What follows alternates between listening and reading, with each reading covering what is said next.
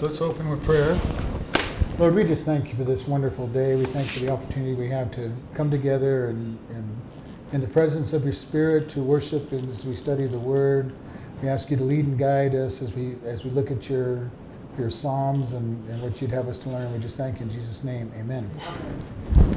All right, Psalm 60. To the chief musician upon Susan Ethdoth, Miktam of David, to teach when he strove with Amram Naharaim and with Aram Zobah, when Joab returned and smote of Edom in the valley of Salt 12,000. O God, you have cast us off. You have scattered us. You have been displeased. O turn yourself to us again. You have made the earth to tremble. You have broken it, healed the breaches thereof, for it shakes. You have showed your people hard things. You have made us to drink the wine of astonishment. You have given us a banner to them that fear you, that it may be displayed before the truth, Selah. That your beloved may be delivered, save with your right hand and hear me. God has spoken in his holiness. I will rejoice. I will divide Shechem and mete out the valley of Succoth. Gilead is mine and Manasseh is mine. Ephraim also is the strength of my head. Judah is my lawgiver. Moab is my washpot. Over Edom I will cast out my shoe. Philistia, triumph you because of me. You will bring me into the strong city. Who will lead me into Edom? Will not you, O God, which has cast us off, and you, O God, which did not go out with our armies? Give us help from trouble, for vain is the help of man, though through God we shall do valiantly, for he it is that hath tread down our enemies. All right, so we're going to look at these a little bit. And because this has so many places, I provided a map for everybody so we can look exactly what David was saying as he went down that list of maps. And when we get there, you'll see that he went from the north part of the country down into the south part of the country. So let's start out. O God, you have cast us off. You have scattered us. You have been displeased. O turn yourself to us again. And this is David talking to God, knowing that God has been displeased with him. And in David's life, we normally think of God being pleased with Israel, but there were a couple of times when David disobeyed and Israel suffered. And this is the sad thing. When leaders disobey, the whole nation will suffer. And it may even be indicative of the nation getting the leader that it deserves in the first place. Which is kind of where we are with America. We've gotten our leader that we deserve, and we are going to be judged because of a number of the decisions that he's making to go against Israel, to hurt Israel's safety and sovereignty, and we will see displeasure from God. But we also, at the same time, got the president that we deserved from the falling away from God. And Israel was in that same position oftentimes. Sometimes the people drove the leader, but oftentimes the leader drove them. And we watched the kings. In Israel, when the nation split, the northern kingdom, or Israel, never had a good king. And they had many different dynasties over their years, as one king would totally die out and another one would take his place. But they all followed idols. And it's very funny that their first king followed idols, because his concern was that if his people went to Jerusalem 3 times a year like they were supposed to, that the kingdom might be taken from his hand and be rejoined back together. So he decided to create idol worship, and the idol of his choice was golden calf worship. And Israel, from the very first king of Israel on, worshiped the golden calf. In Judah, they went up and down, back and forth. They had a number of good kings. They were all descendants of David in Judah. And they went back and forth between worshiping God and then worshiping idols. And when we did VBS, we talked about Josiah coming to rule and one of the things he had to do was go have them clean out the temple because they used it as a junk closet, basically, and worse. It was so polluted that it took them weeks to get it cleaned out, and then they found a copy of the scriptures in there amongst the junk. And so they were able to read, and Josiah had it read, and people were repentant because they found all the different laws that they were violating. And so we see that in a couple of kings where the temple became a junkyard in the city, basically. And, when you go, well, how did that happen? Well, we've seen it. We see it in churches sometimes, in inner city places where a church shuts down and people just throw all their junk into the church because it's as good a place as any for them to store it as they look at it. And God says, David's saying, God, you have cast us off. You have rejected, you have spurned us. And then you scattered us. The ultimate scattering of the Jews was in 70 AD when they were scattered around the then known empire and beyond, and known as the diaspora, depending on who you talk to. And they were scattered. And then they came back recently to be a nation. The only country that has ever been scattered around and kept its identity to be able to be formed back into a country. And God was displeased with them, and David's pleading with him, turn back to us. Turn back to us. And I wasn't sure how far, where this event that this is referring to. It might be 2 Samuel 8, but it has a different number of people, but it also had more kings involved, so and more countries, and this literally could be saying that only Edom was slain for 12,000. But we just want to look at that. David saying, God, please turn back. He says, you have made the earth to tremble. You have broken it, healed the breaches thereof, for it shakes. Can you imagine the violence on this? David's very, very strong on this. The whole earth trembles. Earthquakes is what he's referring to. And I have a feeling he's literally talking about true earthquakes here, because it says, you have broken it. You are breaking the earth. And it says, heal the breaches thereof, for it shakes. He's saying, God, please heal the earth. This is pretty serious. And we don't know if this is poetic or if this is really something that's happening. In Revelation, we're told that God's going to send earthquakes that are going to literally drop the mountains down, that there won't be any mountains left. That's going to be pretty violent earthquakes. When you think about here where we live in the foothills of the Rockies and see them drop and be, the earth be pretty much flattened out. And I don't believe that that's talking figuratively, because it says clearly that he's going to flatten the mountains. David could be figurative, saying, God, everything's being shaken, please heal it.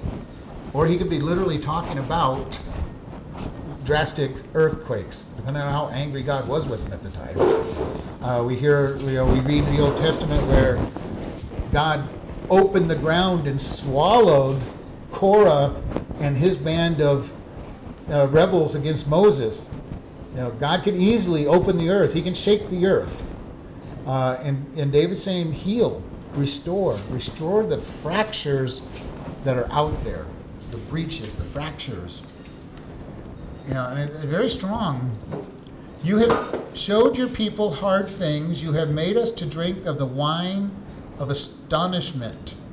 And this idea of astonishment literally means reeling and staggering. Okay?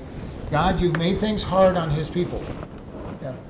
On a couple occasions, David caused problems for his people, and either he ran or God punished the people because of his mistakes. One case, I can't remember exactly what it was, but David, you can run for your enemies for a certain period of time, or a number of people are going to be killed, or there's going to be plagues and famines. Which one do you want? And David said, God, you decide. Which one would you want to do? As a leader, I probably would have chosen run from the people. Run from my enemies, even though it was dangerous for me. Less of my people would be hurt. And David didn't choose that when he said he fell in God's hands. And this is, he's saying, you've shown your people hard things, hard times, because of sin. Whose sin? Not sure on this because I can't picture exactly where this happened in the history. Even with that description, the best example, like I said, was 2 Samuel 8. And then it says, you have made us to drink of the wine of staggering and reeling about. Basically, he's caused them to act like drunks. God, we can't even stand. We can't even stand before our enemies because we are so feeble and we can't even stand upright. If they were having tremors, they would act like that. Yeah, but they're not able to. It doesn't say that their enemies are feeling it either. So it's. But you're right. I mean, it is. You have given a banner to them that fear you, that it may be displayed before the truth. Selah. And banner. We've talked about banner before. Does anybody remember what the banner means? Standard. It's a standard. And what's a standard used for? Flag where the Flag. where you go to. Your It's- standard. It was the flag that led into battle. It was a flag that led out of retreat. And oftentimes, if there was, it would stand on a hill, and it was the place where you knew that the things went wrong. You rallied around your standard. They're still used in the military today when they're in camps and everything. You camp around your standard. You retreat to your standard. If you're lost in battle, you go seek out the standard. And the standard bearer was a very trusted individual. If the standard bearer was struck down, somebody was assigned to immediately pick up the standard, and they were to pick up that standard. If you've ever seen an old Western movie with the cavalry, they'd have the flag in one person's hand, and then they'd have the cavalry standard right next to the flag at the front of the column. All right, you'd have the United States flag, and you'd have the standard bearer for the company. And he rode first into battle, and he would retreat, and you'd follow that standard wherever it went. It was held high. The standard bearer was also quite a target because he didn't have weapons. His hands were full holding the standard. And but that was where everything was. And David's saying, you have given a banner to them that fear you. And in Solomon it says, your banner over us is love. And we have this banner. God is a banner where we are to pay attention to, look up to. So the banner really is Jesus because he is the one we look up to. Jesus said, if I be lifted up, I will draw all men unto me, because he is the standard for us. We are to be drawn to him. We are to look for him when trials happen. And then it says that it may be displayed before the truth. Now, Selah is quite an interesting word. If you look at most Christian dictionaries, it says we don't know the definition of it. Hebrew, they say it means pause to think. I don't know why the Christians don't want to accept that. I like that definition. Yes. I like that definition, pause to think, but most everywhere you look, it says we don't know the definition of this. So, I mean, it could very well be figurative or, which I think is, I lean toward figurative. I do too. I lean to it as meaning a message for Jeremiah. But, I mean, he's very strong saying that he's asking him to heal the breaches thereof, the tremors, the fractures. And that kind of is very poetic, but I don't know what would be healed if it's not literal. So, yeah. So, when you get into poetry, it's always hard to figure out sometimes. And this one is poetic, and David was very figurative in many cases. But either way, it doesn't really matter. Whether it's literal and the ground is shaking because God is that angry, or he's shaking up Israel and fracturing Israel from all of that, it's the same ultimate trauma. Chaos is happening and problems are happening. Whether it's literal or figurative is still going to be the same purpose. And it's not natural because he's causing it. Right, and David's saying, God, you're doing this. God, you are doing this. And then he says, think about this. Think about the trouble God's given us, and God help us. So he's trying to draw people to put their eyes on God. And when we are in trouble, our best thing that we can do is put our eyes on God. Because He's in control. He's the one that can ultimately do anything, and He's the one that's in control. We need to put our eyes on Him.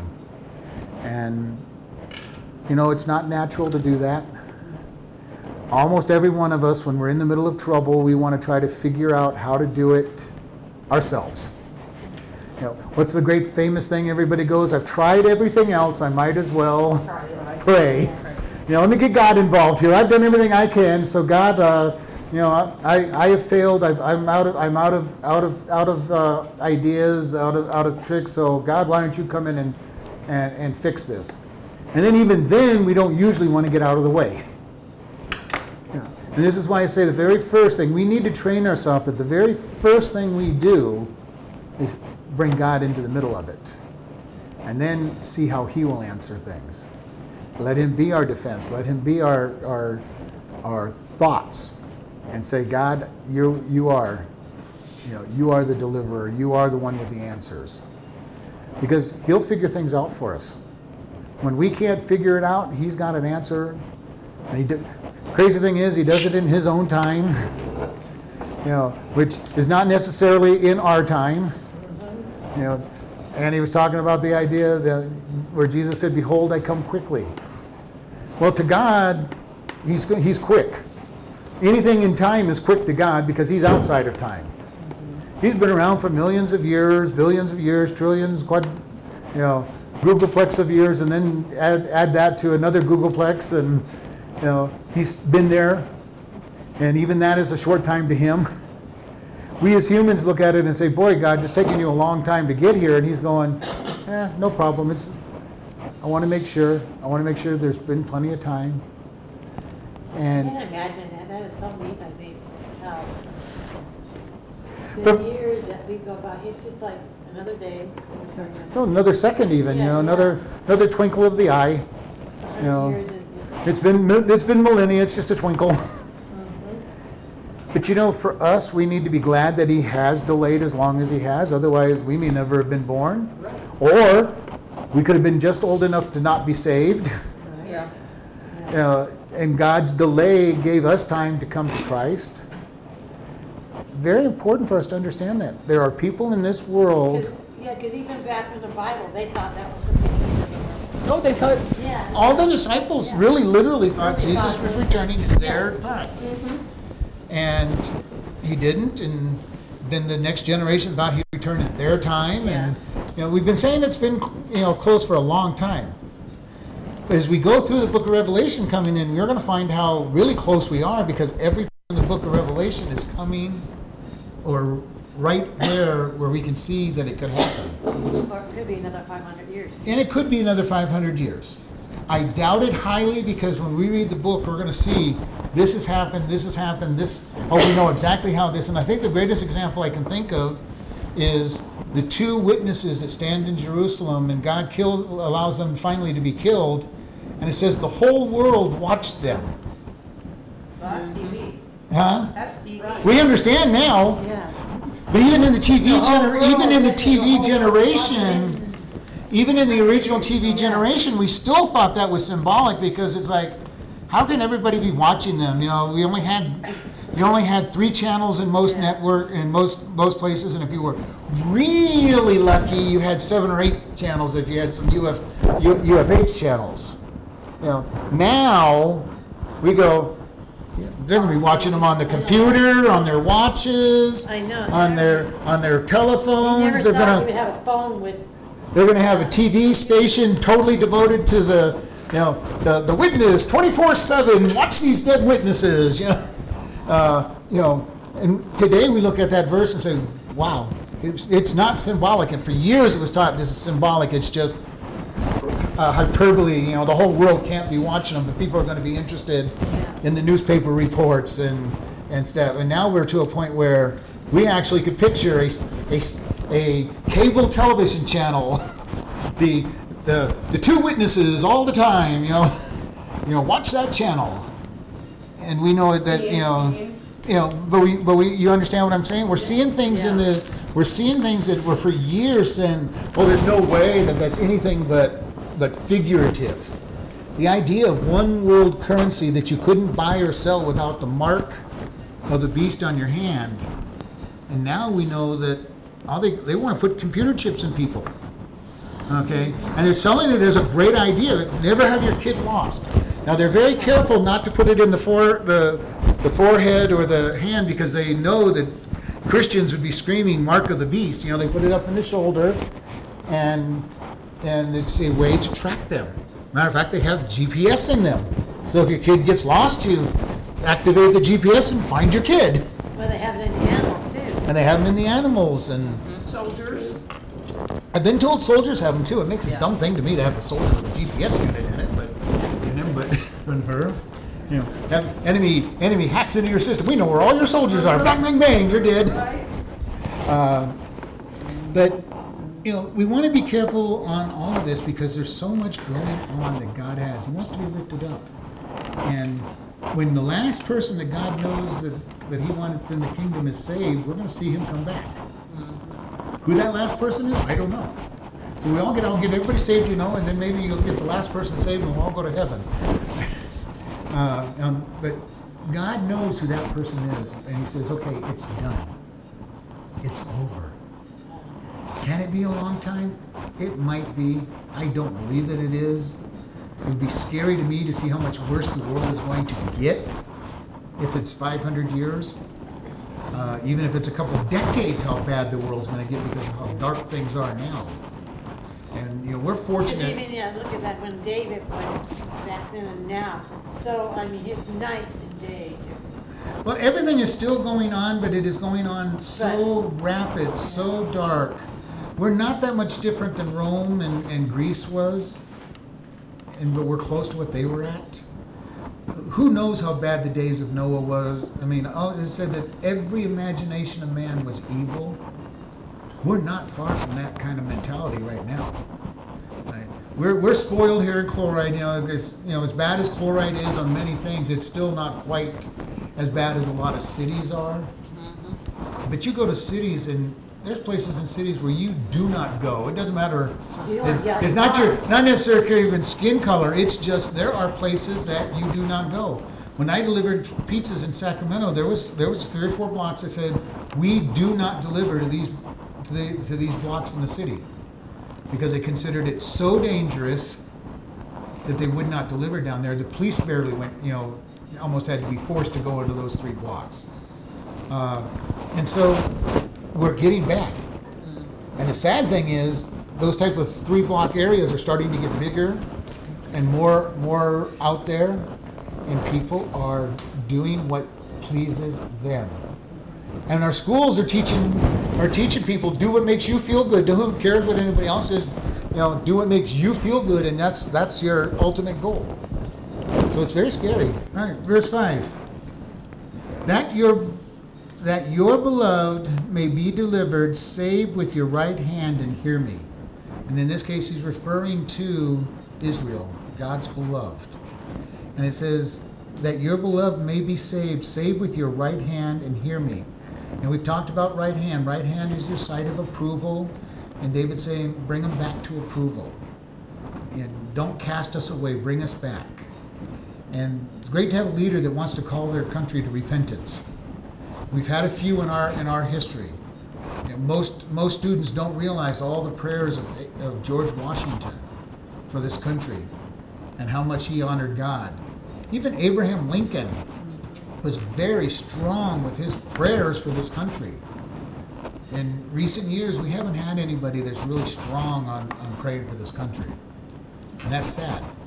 Our leaders do not put their whole trust in God and bring Him out. It's been a long time. It's been a very long time since we've had some godly men in the office, but it has been a long time since we've had a man who would bring God into just about everything that goes on in his rule and call the people to true prayer. Thanksgiving was brought about for that very reason, to call the nation into giving God thanks. It wasn't supposed to be this whole idea of make your turkeys, get stuffed, and watch football, and give thanks for a few good things that happened to you. It was to go to God and present thanks that that we had a nation that was under God, that followed God. And this is the sad thing about our country. When we really think about how far this country has fallen from in its worship of God, it is a very sad thing when I look around and I see the distance this country has come down. The lack of morality, the lack of truth, the lack of honor. A constitution that's been totally shredded that doesn't mean anything anymore.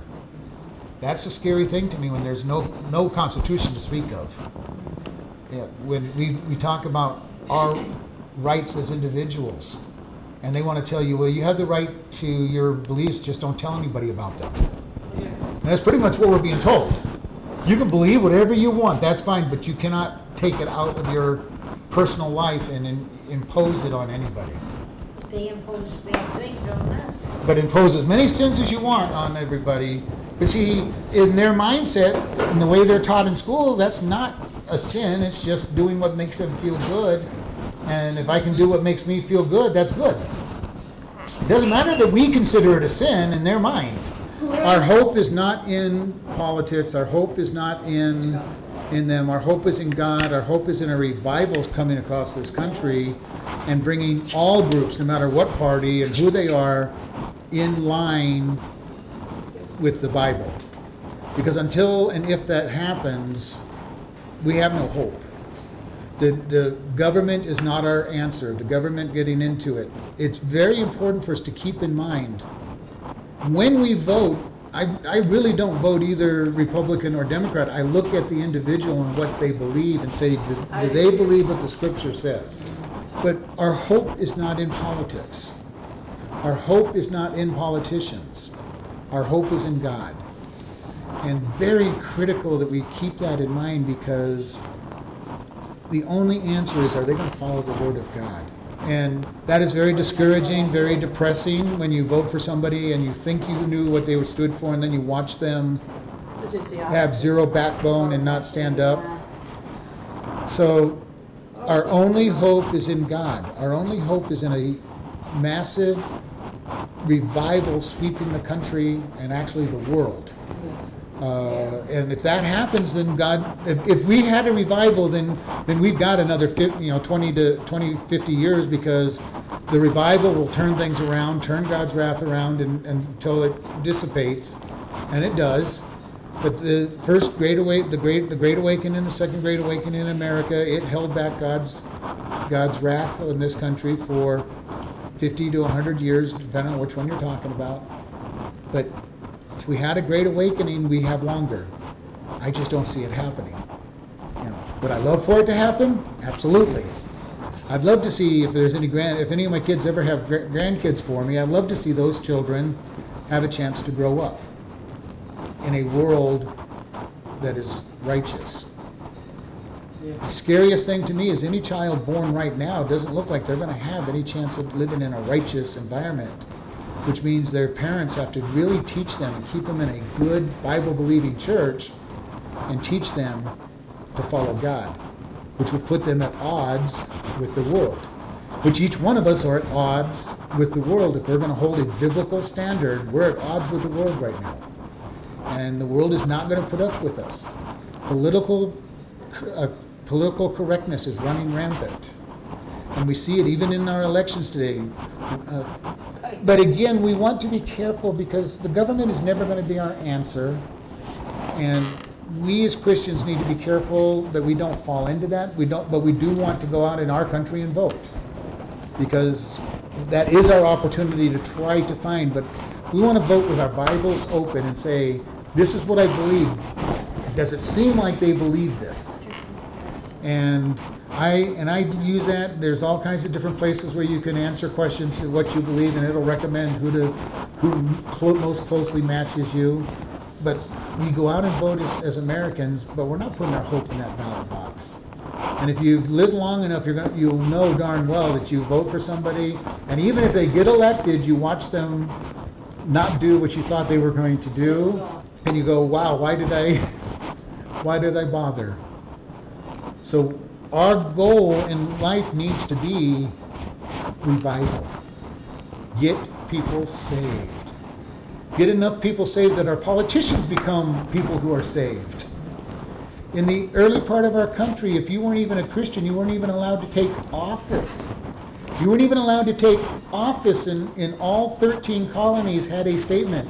I, so-and-so, affirm that the Bible and the laws of God are correct, or some nature of that format was in their constitutions.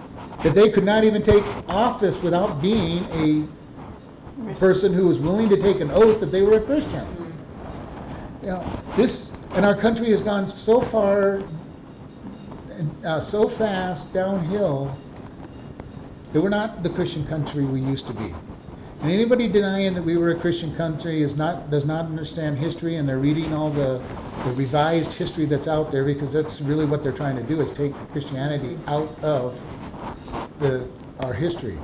They tell you that the pilgrims came here to rape and pillage the land, and they came here to establish freedom of religion and evangelize the Indians. But you watch Disney's version of Pocahontas, you'd never know that was the purpose of coming to this country. You watch most pilgrims' stories, you'd never know that was the purpose of coming to this country. You know, most people don't know that Pocahontas went to England, became a Christian, got baptized, and then came back later on to die. You know, she became a Christian. Now, that is not something that's in most people's history books anymore. The whole purpose of the coming to America was to evangelize, to raise a church, and to be free to worship God, and to create missionaries to go out.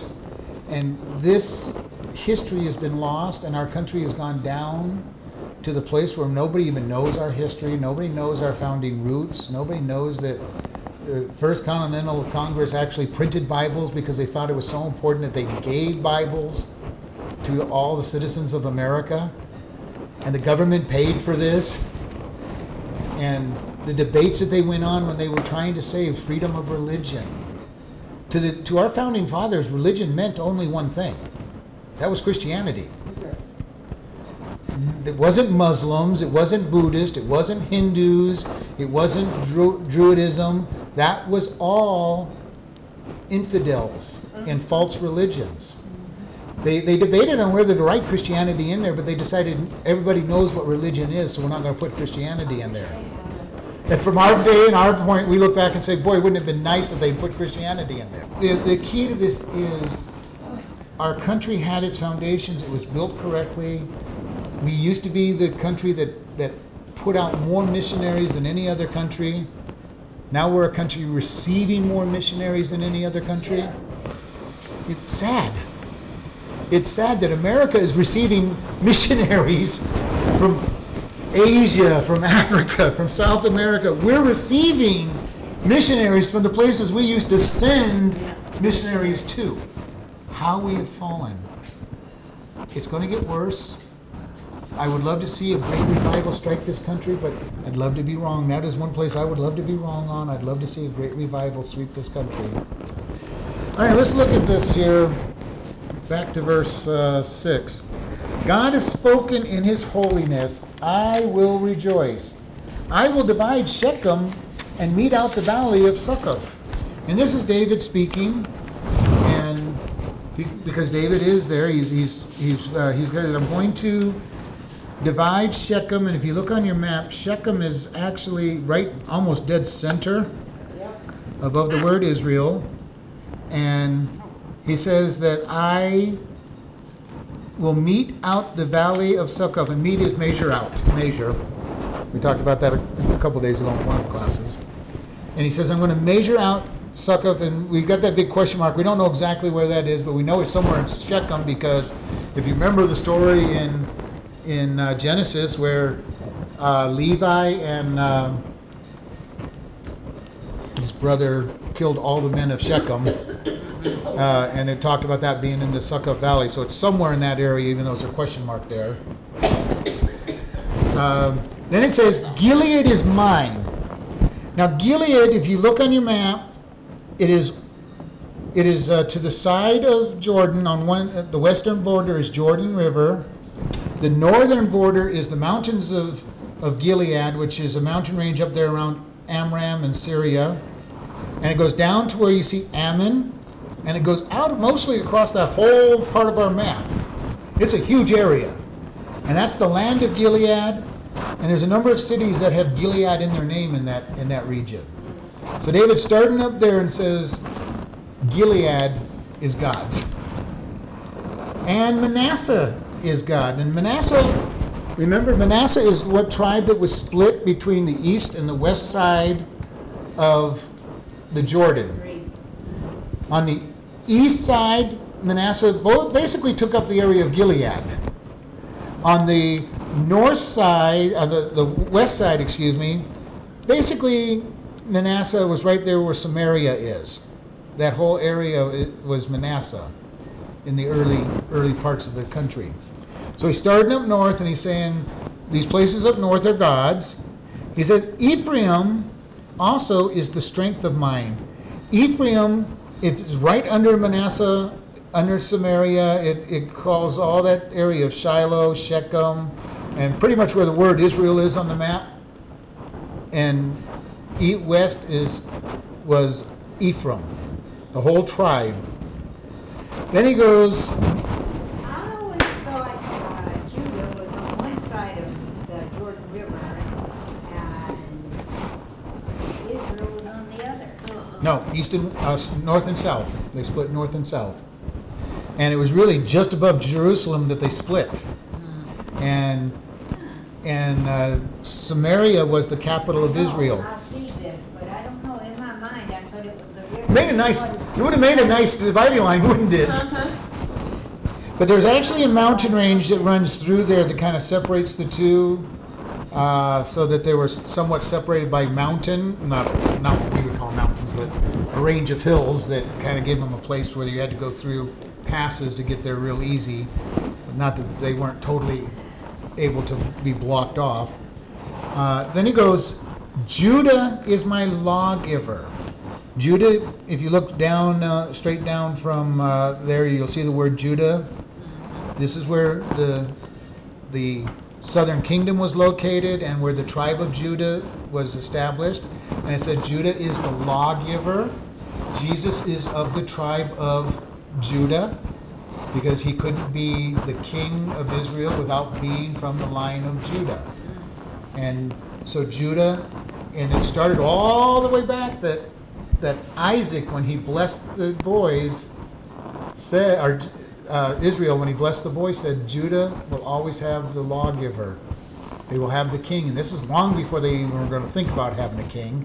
You know, there were only 12 brothers at this time. He says, Judah, the king's going to come from you. I think years before they're going to get to a king. 200 or 300 years of judges ruling them before they get to a king. And Judah would be where the king came from. And yet the first king God chose for the people came from which tribe? Benjamin. And not the right tribe to be the lawgiver. So... Yeah, but he was with Judah when it wasn't Benjamin and Reuben both went. Well, Benjamin and Judah will join together to be the southern kingdom. Yeah. So they will stay together. But when the first king of Israel came, it was the wrong tribe. It wasn't the prophesied tribe. So Saul's dynasty was destined to fail from the beginning. Or doomed. It was doomed from the very beginning to have a dynasty. Now, if he had been behaving and done what he was supposed to, Jonathan might have taken over. But at some point, it had to switch over to Judah because that was the prophecies. So we've got Judah, and Judah's going to be the lawgiver. And then he says, Moab is my washpot. Over Edom will I cast out my shoes. Moab and Edom are off to the right side of your map. Do you remember whose children Moab and Edom are? Esau. No. Esau is Edom. Moab comes from? Oh, the nephew, Lot. Lot.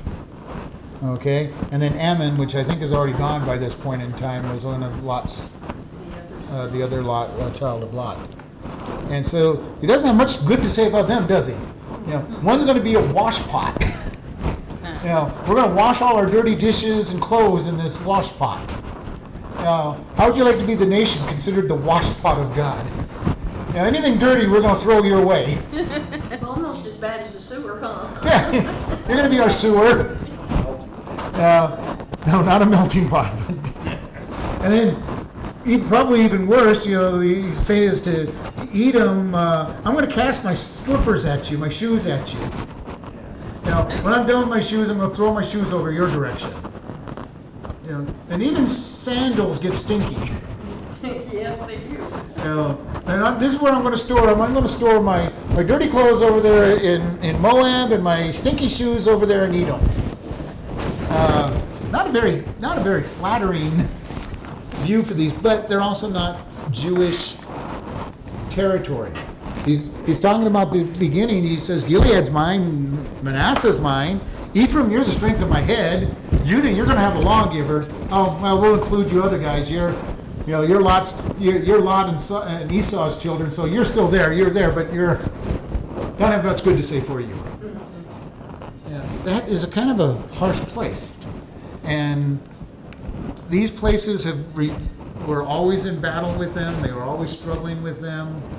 And they're part of and again, one thing you always want to remember, everything going on in the Middle East is a big family war. Yes. All right? It is a family war over there. Lot's children, that shouldn't have been never born because of the way they were born, have always been a thorn in this flesh for them. And the biggest thing is, Abram was told to leave your family behind, and he took Lot with him, being in disobedience with God. Lot took the wrong place, went up on the mountain's head, incest with his daughters, which was their idea, because they thought they weren't going to have any kids because he took them up in the mountains, and I don't think he planned to ever leave those mountains because he was so afraid. They ended up having these countries that were going to cause problems. Esau went and formed the Edomites, and they've always been aside. Ishmael is going to form a lot of the different countries around them.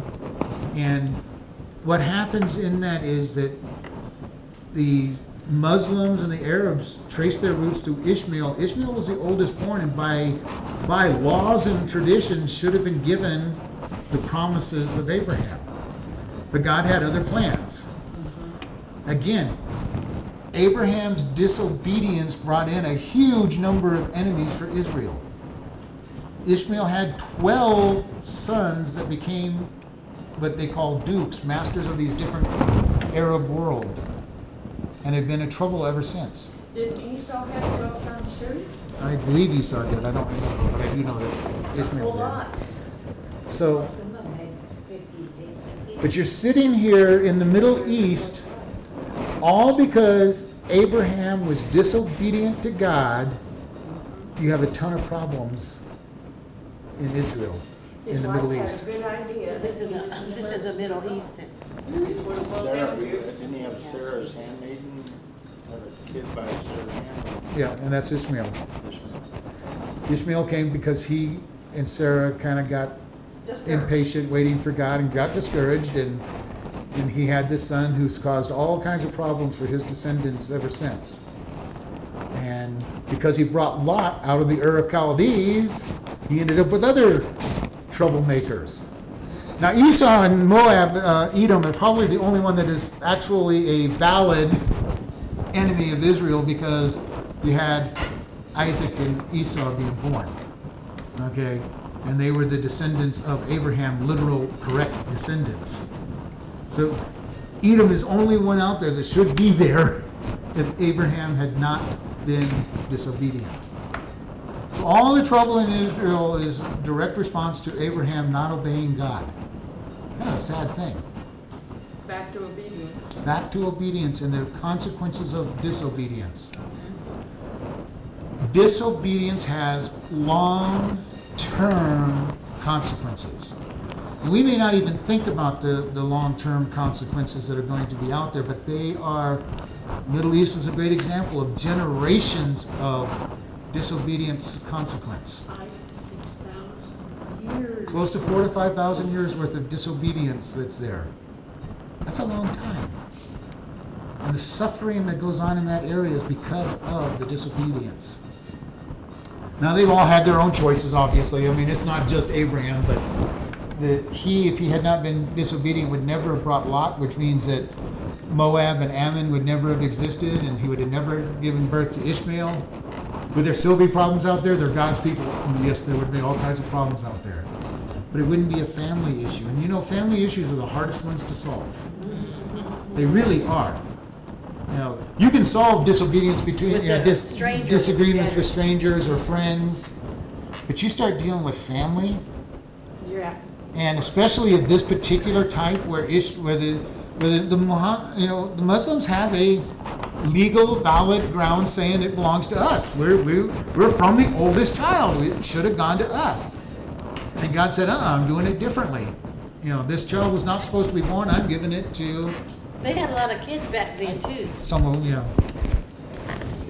No, because Sarah only had one. Yeah, Sarah had one, yeah. Jacob. Oh, yeah, give it to But Jay. can you imagine, how old are you right now?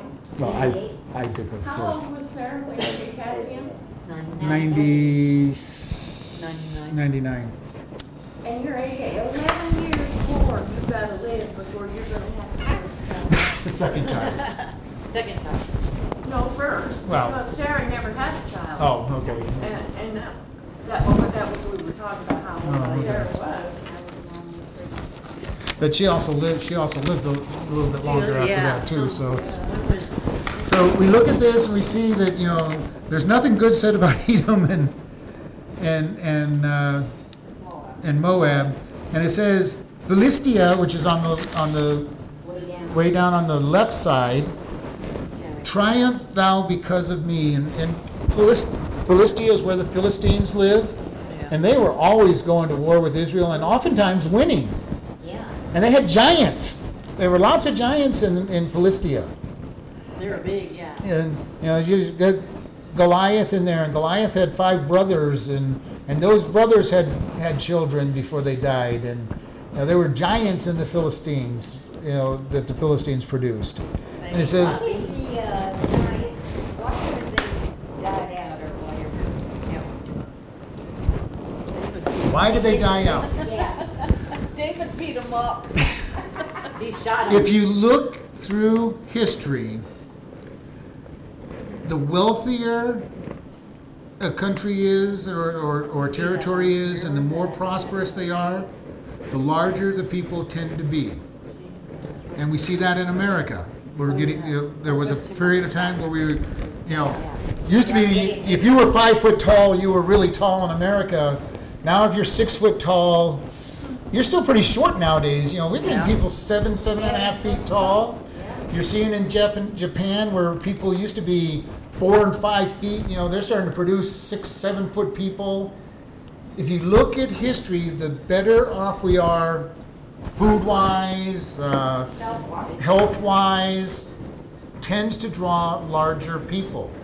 When things are depressed with the economics and depressed with the food, You get stunted. it starts stunting it because they become the ones that can live.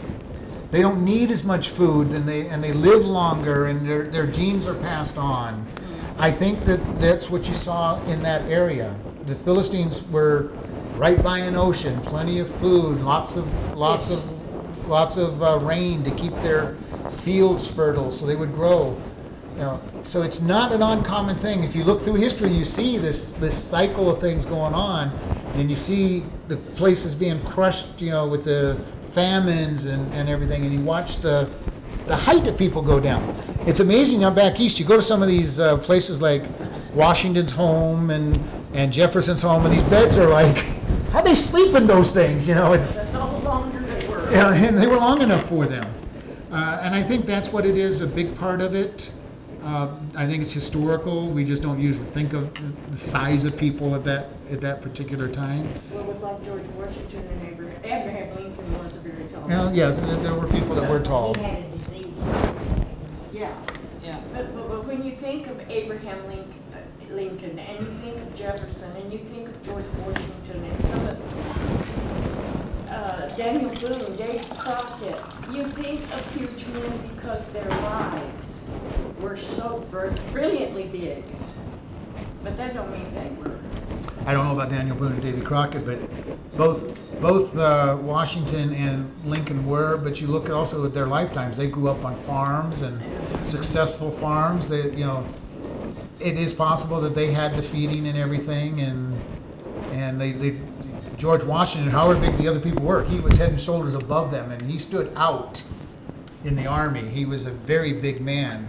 Lincoln stood out in the crowds because he'd kind of stand out, not as much today, but he was a tall man.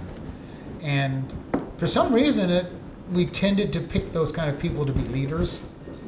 And I don't know why. They see everybody. I don't. Yeah. Who knows exactly why? There's probably some psychological reason that a big tall person is better off. A short person because nobody would listen to him. Well, Saul and his boys all stood head and shoulders taller, and David's brothers were. Samuel was wowed with each one of them. This has got to be him. I mean, look at him. They were just bigger Well, guys. David So. was a pretty. David was. He was gorgeous. So. Yeah. But we don't know all of what that, and David was the youngest, so he was nothing impressive when he first got picked. So Right.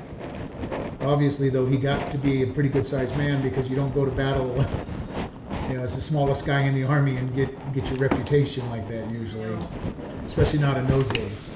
All right, let's try to finish up these 3 verses. Who will bring me into the strong city? Who will lead me into Edom? Will you, O Lord, which have cast us off, and you, O God, that didst not go out with our armies?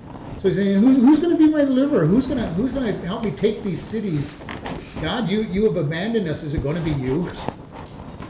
Is it going to be you? How often do we think that we're alone? God somehow has abandoned us in the middle of our trials. Sometimes maybe he almost is a little silent from us. But it's never God who's moved. I love the statement, if you think God's moved, look around because it's you who've moved. And the guy told the story, and I've seen this happen more than once. He said, I love going to the ocean. And he goes, when I was 10 years old, my friend and I got to go in by ourselves. And we were playing around for about an hour, and all of a sudden we looked up, and Mom and Dad were about had moved a half mile up the beach. He goes, and then I noticed that the hotel had moved a half mile up the beach. And he goes, I was a pretty dumb kid, but I kind of was smart enough to figure out that hotels don't move. But the point is, and I don't know if you've ever been to an ocean, but it is easy to end up a mile down the beach, because of the currents. Thinking you're in the same spot. And not realizing that you're the one moving. If you go out to a river and you're on a floaty, or inner tube or a float, if you're not careful, you could end up in Havasu. You start out in Boyd and be in Havasu if you weren't paying attention, and never know it. It's important. We drift from God so often, and we look around and say, God, where'd you go? And it's us who've drifted from Him. It's us that have gotten out of His Word. It's us that have quit praying and spending time with Him. And I'm sure that this is where David's at right now. He's been the one drifting, not God. And he's looking for God, saying, you didn't even go with us, God. I didn't seem to feel you, and are you going to be the one that delivers? And then verse 11, give us help from our trouble, for vain is the help of man. Vain is the help of man. Worthless. Worthless is the help of man. And he says, God, you give us the help from our trouble.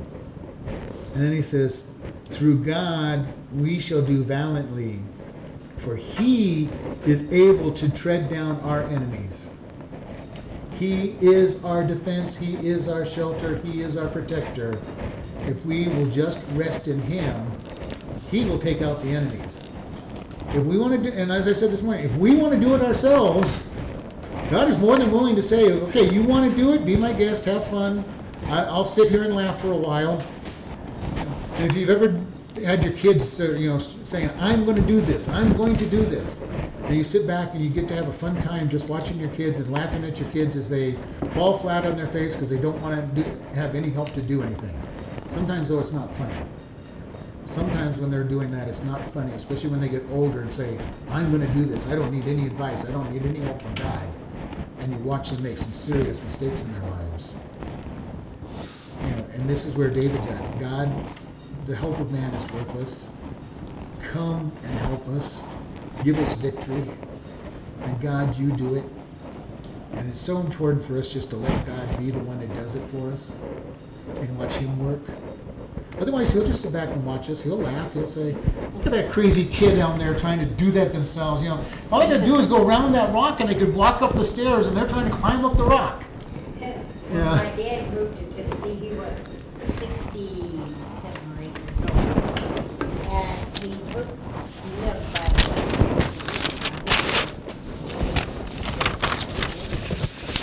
so my brother said, let's go see my dad. And my dad was rich. And he thought, well, he's so old now, I'm going to eat there.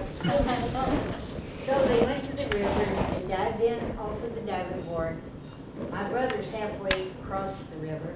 He's looking for my dad. He can't find my dad. He looks on the other side of the river. My dad's sitting on the bank waiting for him. I said, Bob, what did you do? He said, I turned around and went back to the other side. But it is that whole idea that we want to be able to let God be our defense. We want to let him be the one that holds us by the hand and takes us where we need to go. And, if we just let him do it, he'll protect us. He'll keep us from the pitfalls. I remember the first time I went swimming out of waterfalls, and my friends were calling me through the waterfalls. And like a dummy, I didn't even think about the fact that water pounding on the ground at the bottom of it had to create a big hole.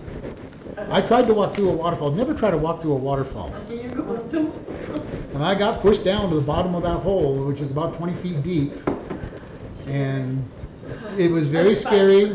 It was very scary. Good thing I love deep water because I was able to keep my head. But I was thinking, how am I going to get myself up against this flow, this waterfall? And then I was able to kind of step out. When I hit the bottom, I was able to kind of step out from under and be able to push up against. It was fun once I knew it was there, and it was never scary after that. But I would never do it on an unknown waterfall because you never know how deep that waterfall might be. But God would be the type to say, no, don't go through that. Come on around. Go around the waterfall. Don't try to go through it. And you watch these movies where people walk through a waterfall. You never try that. It doesn't work. But God will protect us. He will guide us around the pitfalls. He will help us get to where it is that we're needing to go to because he is our protector if we'll listen to him. And if you've ever been through a maze, try to go through a maze without knowing the maze. But if you had somebody above the maze looking up and saying, take a left, take a right, you'd be able to get through the maze real quick and easy. If you're trying to go through without any kind of help, you get twisted around real easy. And God is up there saying, hey, I know this maze. I can get you through it. Just listen. And we have all kinds of problems with our life that God wants to help us from. Let's go ahead and close in prayer. Lord, we just thank you for this evening. We thank you for all that you've done and given us. We ask that you go with us as we do our week this week. Guide, lead us, help us with all that we're doing. And we just thank you in Jesus' name. Amen.